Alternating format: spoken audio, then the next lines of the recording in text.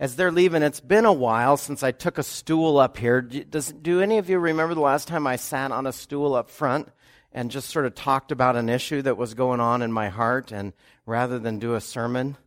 Well, guess what? It's been about a year. I actually don't want to do this morning, but I'm going to because God said do it. So I'm going to. How many of you in your lives have had a boss or somebody in charge or a leader that when they were doing something you thought, if I was in charge, I would not be able to do it that way, or I wouldn't do it that way? Have you ever second-guessed your boss that way? Or my example here is, I once had a pastor that I was under that I thought, I can't do anything he does without causing damage to the people around me. Have you ever had that? So if you had a boss, you thought, if I were the boss, I wouldn't do it that way. That's bad. Yeah. Okay, good. That's good, because the text that we're going to talk about today is we're going to go back just a little bit into 1 Samuel 18, and I'm going to read this, and then we'll talk about what's going on in my heart this week, okay? And I'm not trying to be horribly difficult on this, but this is 1 Samuel 18. The next day, a harmful spirit from God rushed upon Saul, and he raved within his house, while David was playing the lyre as he did day by day. Saul had a spear in his hand, and Saul hurled the spear, for he thought, I will pin David to the wall. But David evaded him twice. There's a number of things in our lives as Christians that I believe we are not supposed to learn from the cultures we live in. Let me say that again. There's some things in our culture that as believers of Jesus or followers of Jesus, let me give you a definition of what I think of as a Christian in this case. Somebody who's called Jesus their Lord or submitted their life or asked him to be in charge. That's what a Christian is. And so once Jesus is in charge in your life, the Bible says that instead of the 10 Commandments written on stone, or it's written on our heart, Leah read from Jeremiah 17 this morning. Verse 1 of Jeremiah 17 says this, the sin of Judah is written with a pen of iron, with a point of diamond, and is engraved on the tablet of their hearts. That's a hard saying. Look, there's no way to get rid of it on your own. I've got a book here, and I'm going to do a little reading, and if it seems like I'm jumping around, I'm going to work to tie it all in at the end here. But I've got this book. It's called A Tale of Three Kings, A Study of Brokenness, and the point of the book is this, that it says that we essentially have three sorts of people inside our hearts. We have a King Saul who's mad and angry at everything. We have a David who's broken and ready to serve the Lord. And we have a King Absalom who's bitter and angry about everything. But the bitterness isn't from this. And so what is God's goal in our lives as Christians is to have us not fall to the I'm mad about this and raving like King Saul, or David's son Absalom, who seizes the throne from David and says, I'm going to do it better than that. He blew it for me, and I'm going to do it better. So how do we lead? Just recognize that I'm not quite centered here. I thought for a second that I might have you all move forward so that we could have a fireside chat. Let me read this to you. And I'll take some time to explain what's going on. This is this book, A Tale of Three Kings. The mad king saw David as a threat to the king's kingdom. The king did not understand, it seems, that God should be left to decide what kingdoms survive, which threats. Not knowing this, Saul did what all mad kings do. He threw spears at David. He could. He was king. Kings can do things like that. They almost always do. Kings claim the right to throw spears. Everyone knows such men have that right. Everyone knows very, very well. How do they know? Because the king has told them so over and over. Have you ever known somebody that throws spears? So, have you ever known anybody that throws... How many think that this is only about actual spears? Can you name some of the spears that have been thrown at you along the way? Something like somebody called you names or slandered you behind your back. Are those spears in your heart as well? Yeah. It is possible that this mad king, let me say that again. Is it possible that this mad king was the true king, even the Lord's anointed? What about your king? Is he the Lord's anointed? Maybe he is.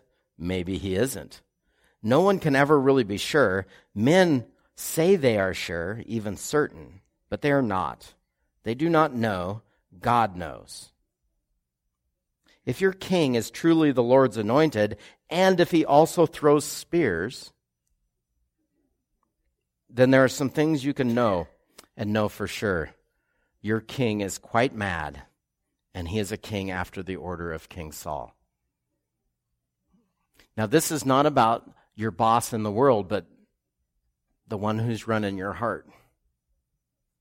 God has a university. It's a small school, few enroll, and even fewer graduate, very few indeed. God has this school because he doesn't have broken people. Instead, he has several other types of people. He has people who claim to be God's authority and aren't. Men who claim to be broken and aren't. Men who are God's authority, but who are mad and unbroken. He has a regretful spectroscopic mixture of everything in between, and all of these he has in abundance, but broken men, hardly at all. In God's sacred school of submission and brokenness, there are so few students. Why are there so few students? Because all who are in this school must suffer.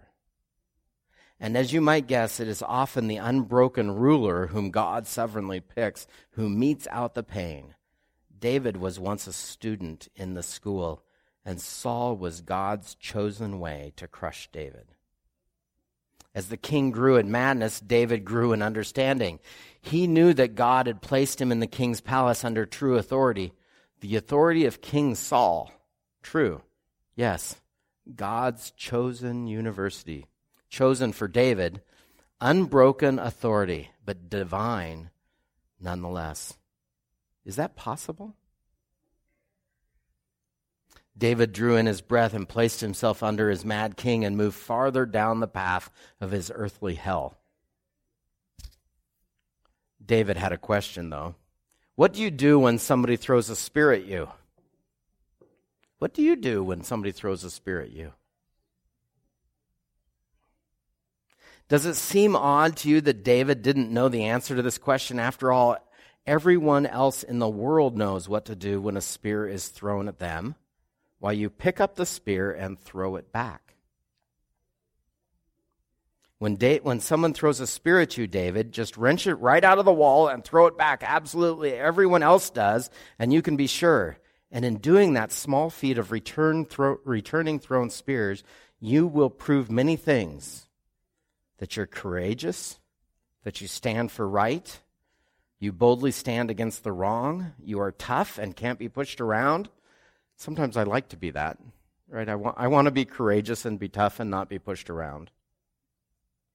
You will not stand for injustice or unfair treatment. You are a defender of the faith, keeper of the flame, detector of all heresy. You will not be wronged, and all these attributes will combine to prove that you are also obviously a candidate for kingship. Yes, perhaps you are the Lord's anointed after the order of King Saul. There is a possibility that some 20 years after your coronation, you will be the most incredibly skilled spear thrower in all the realm, and most assuredly by then quite mad. So I'm going to take a little break here and talk about I have a couple of examples of this sort of thing in real life. I had a friend who had a mission, and his mission was to witness to people who were caught in cults, cults.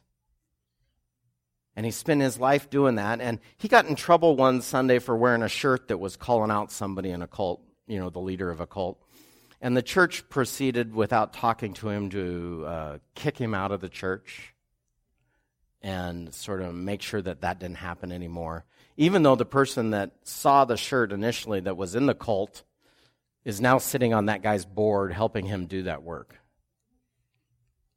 So I'm just sort of saying this.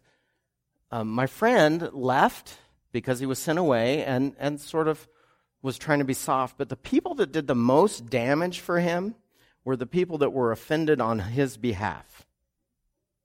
Do you know what I mean by that? Something happens to somebody you love and you get offended. And you pick up a spear and go to war for somebody that isn't going to war. And then the damage ensues. How is it that Christians are supposed to learn not to do that? It's a hard lesson, don't you think? How not to be just like everyone else in the whole world. I'm going to go on and read just a little bit. This is, unlike everyone else in spear-throwing history, David did not know what to do when a spear was thrown at him. He did not throw Saul's spears back at him, nor did he make any spears of his own, nor throw them. Something was different about David. All he did was dodge. What can a person, especially a young person, do when the king decides to use them for target practice? What if you're a young person? What if the young person decides not to return the compliment? First of all, he must pretend he cannot see spears. Sometimes the Christian has to decide certain things aren't aimed at them, even when they do feel like they're aimed at them. Secondly, he must also learn to duck quickly. And lastly, he must learn to pretend that nothing at all happened.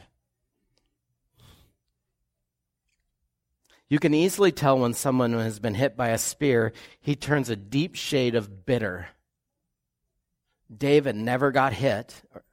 Gradually, he learned a very well-kept secret. He discovered 3 things that prevented him from ever being hit. 1, he never learned anything about the fashionable, easily mastered art of spear throwing. 2, he stayed out of the company of all spear throwers. And 3, he kept his mouth tightly closed. In this way, spears will never touch you, even when they pierce your heart.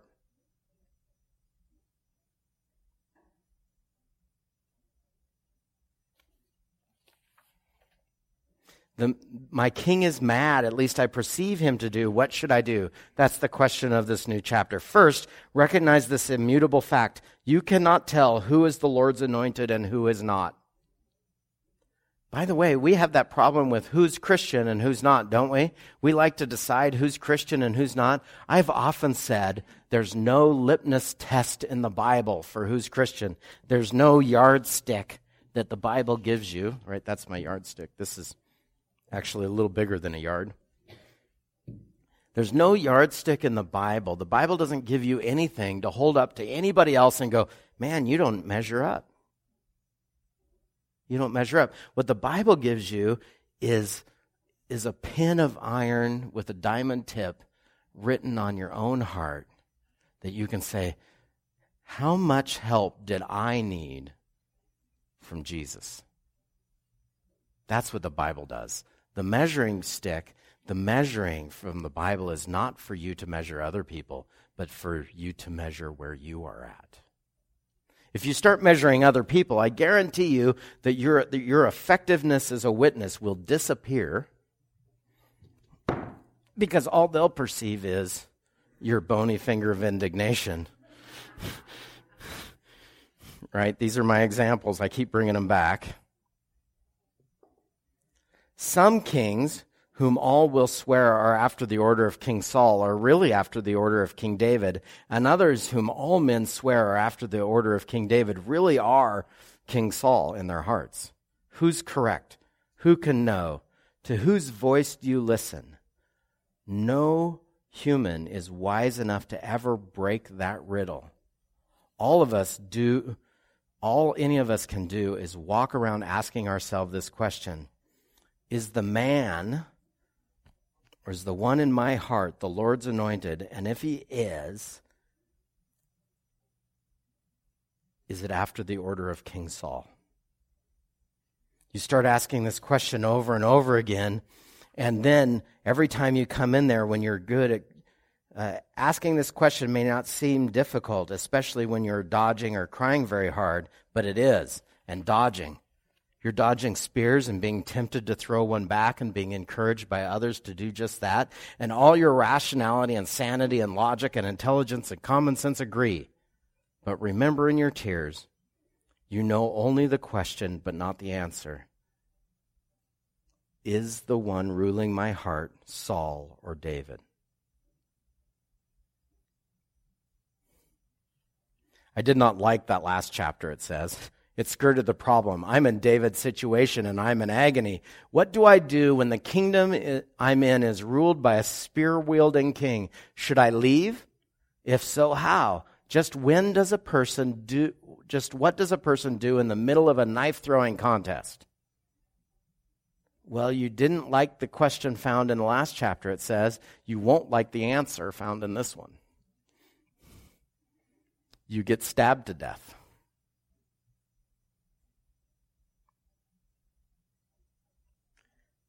What is the necessity of that, or the good of it?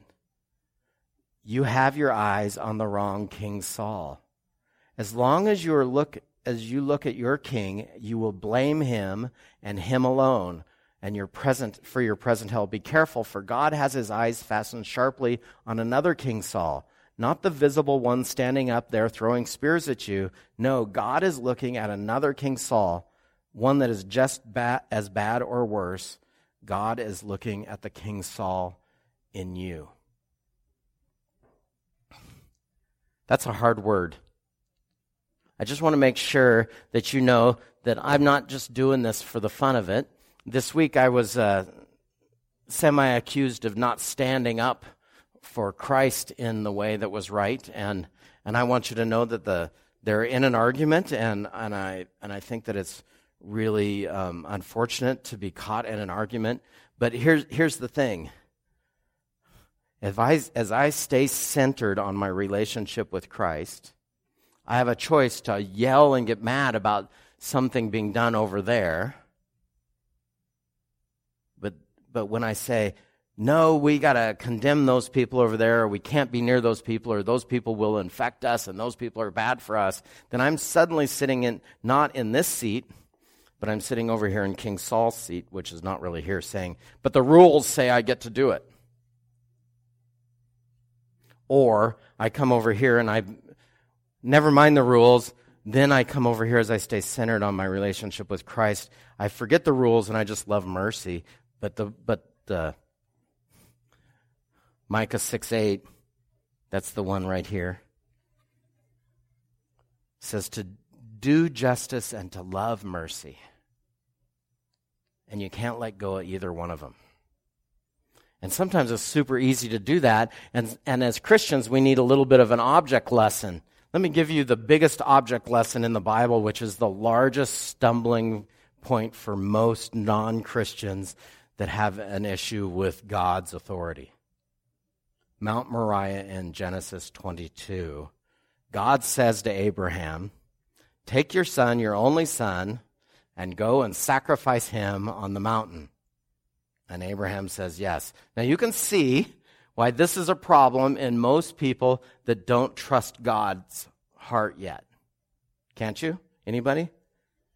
Do you see why the world thinks God is an angry God and will ask us unreasonable questions when this question is in here? Go, take your only son and sacrifice him. And so they go on this trip to Mount Moriah. Abraham and Isaac takes his only son, the son of the promise that was given to him, and he takes him up, and his son says, hey, Dad, we're going to go sacrifice. Where's the sacrifice?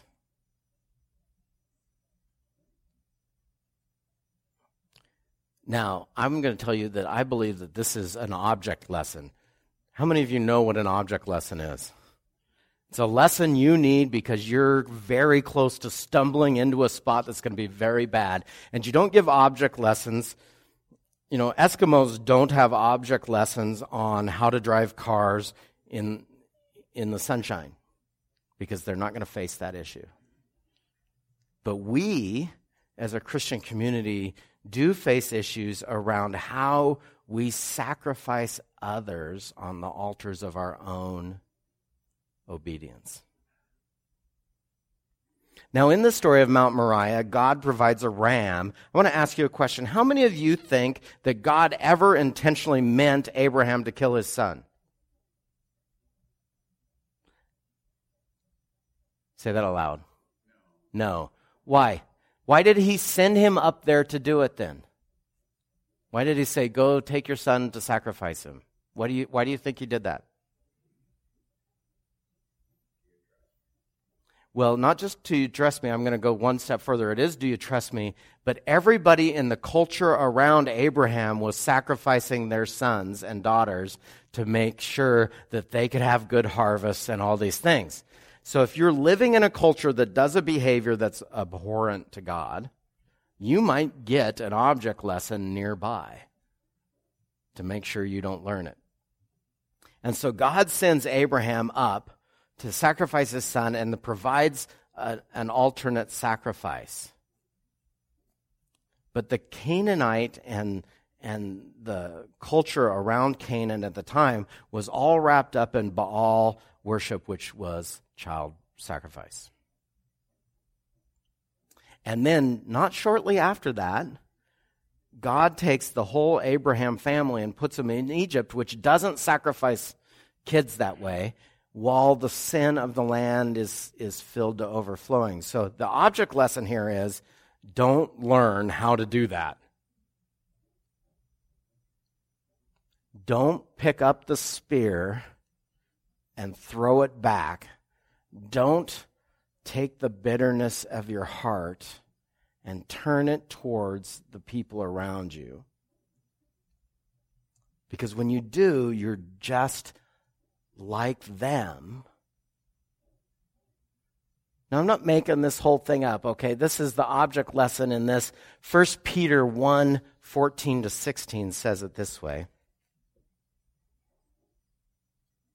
So I'm kind of skirting around an issue, and I want you to know that I'm skirting around what happened in New York legislature a couple weeks ago. Okay? So this is 1 Peter 1:13 and beyond.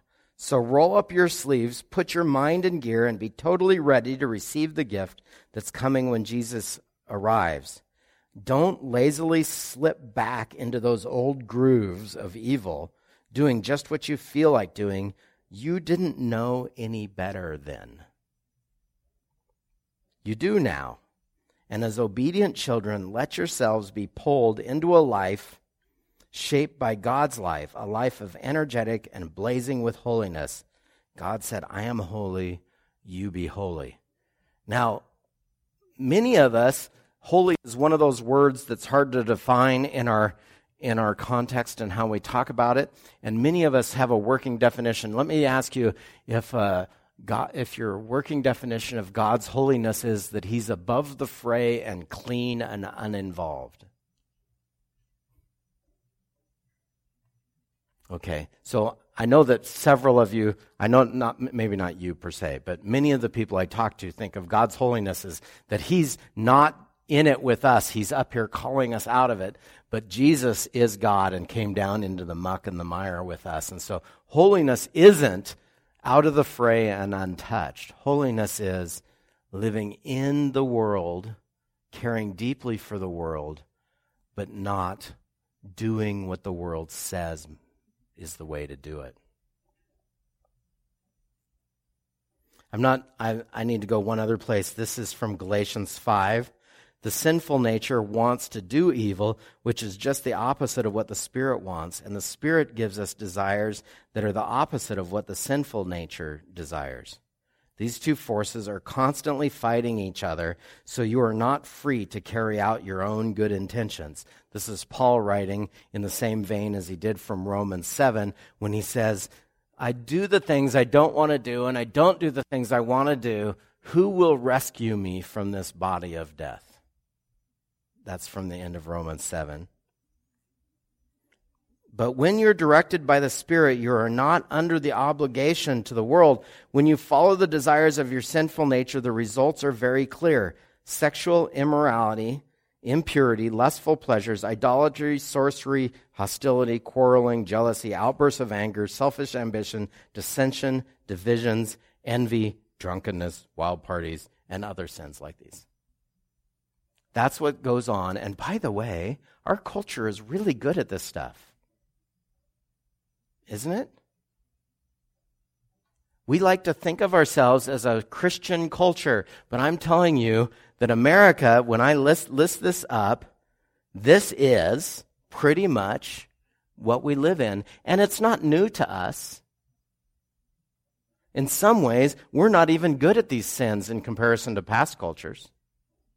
We haven't practiced them to the level that they practiced them. As I said before, anyone living like that sort of life will not inherit the kingdom of God, but the Holy Spirit produces this kind of fruit in our lives. Not spear throwing, right? Love, joy, peace, patience, kindness, goodness, faithfulness, gentleness, and self-control. There is no law against these things. Not the law of your heart. So where am I going with this? Where am I going with this? We don't get to sacrifice anybody on the altars of our own creation. And the altars of our own creation, even in church, we can have our own altars of creation, can't we? That person isn't dressed right to be amongst us. They need to get it better.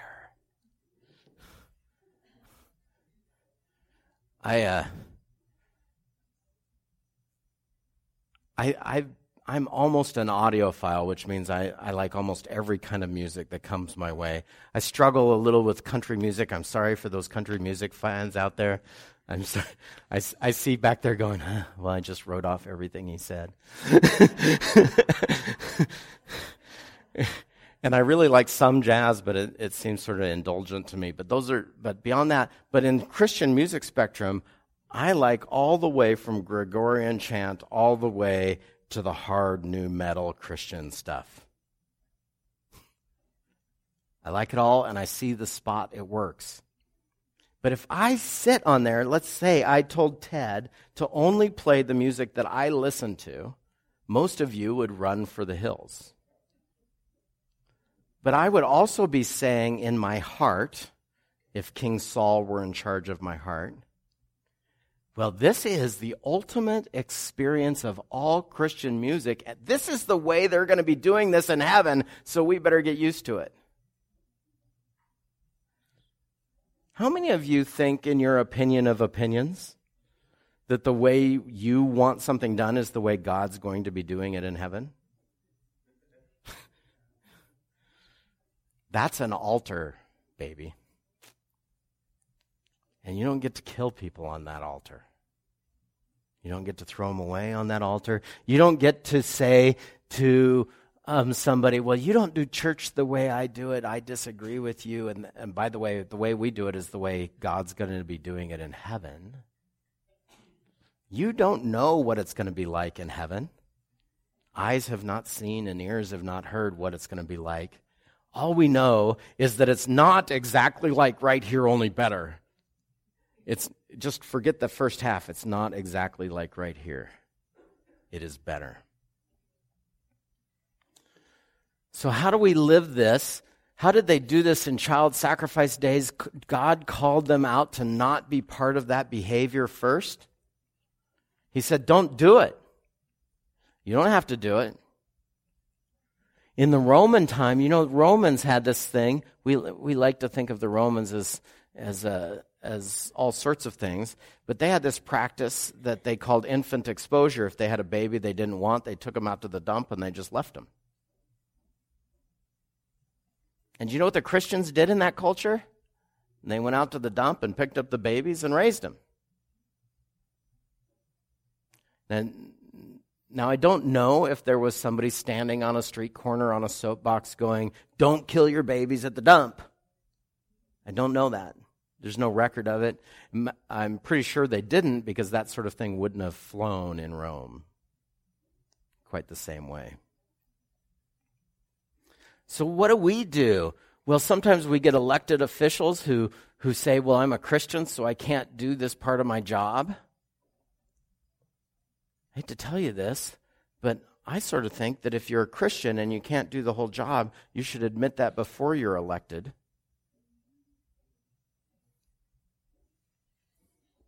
As a child of God, I need to work out the terms of my own salvation with fear and trembling. Philippians 2:12. What does that mean? Well, it means to remember that I had no ability to make my own salvation possible.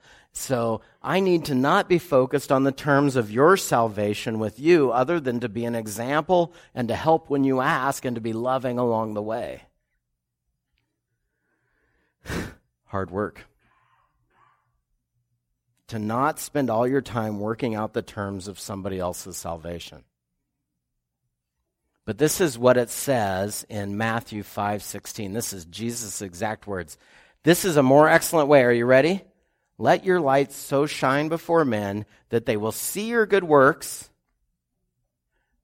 and glorify you." No, it doesn't say "and glorify you." It says "and give glory to your Father in heaven." So when people see that you're different, that you haven't thrown spears, that you're not grabbing the spears out of the wall and doing just like everybody else, they will go, "Wow, they live different. I want to be like that." That's what the Christian way is an alternative to the world's path. And by definition, do you know what alternatives need to be? Different. If your alternative A and alternative B are exactly the same thing, what's the choice? So Christian calls you to work out and live different. Christ calls us to live different, and he gives us the ability to do it. And then we work out how we stand in all this stuff and how we hold on to truth and mercy and the gospel, which is always come be different than you used to be. And it's still calling me to do that.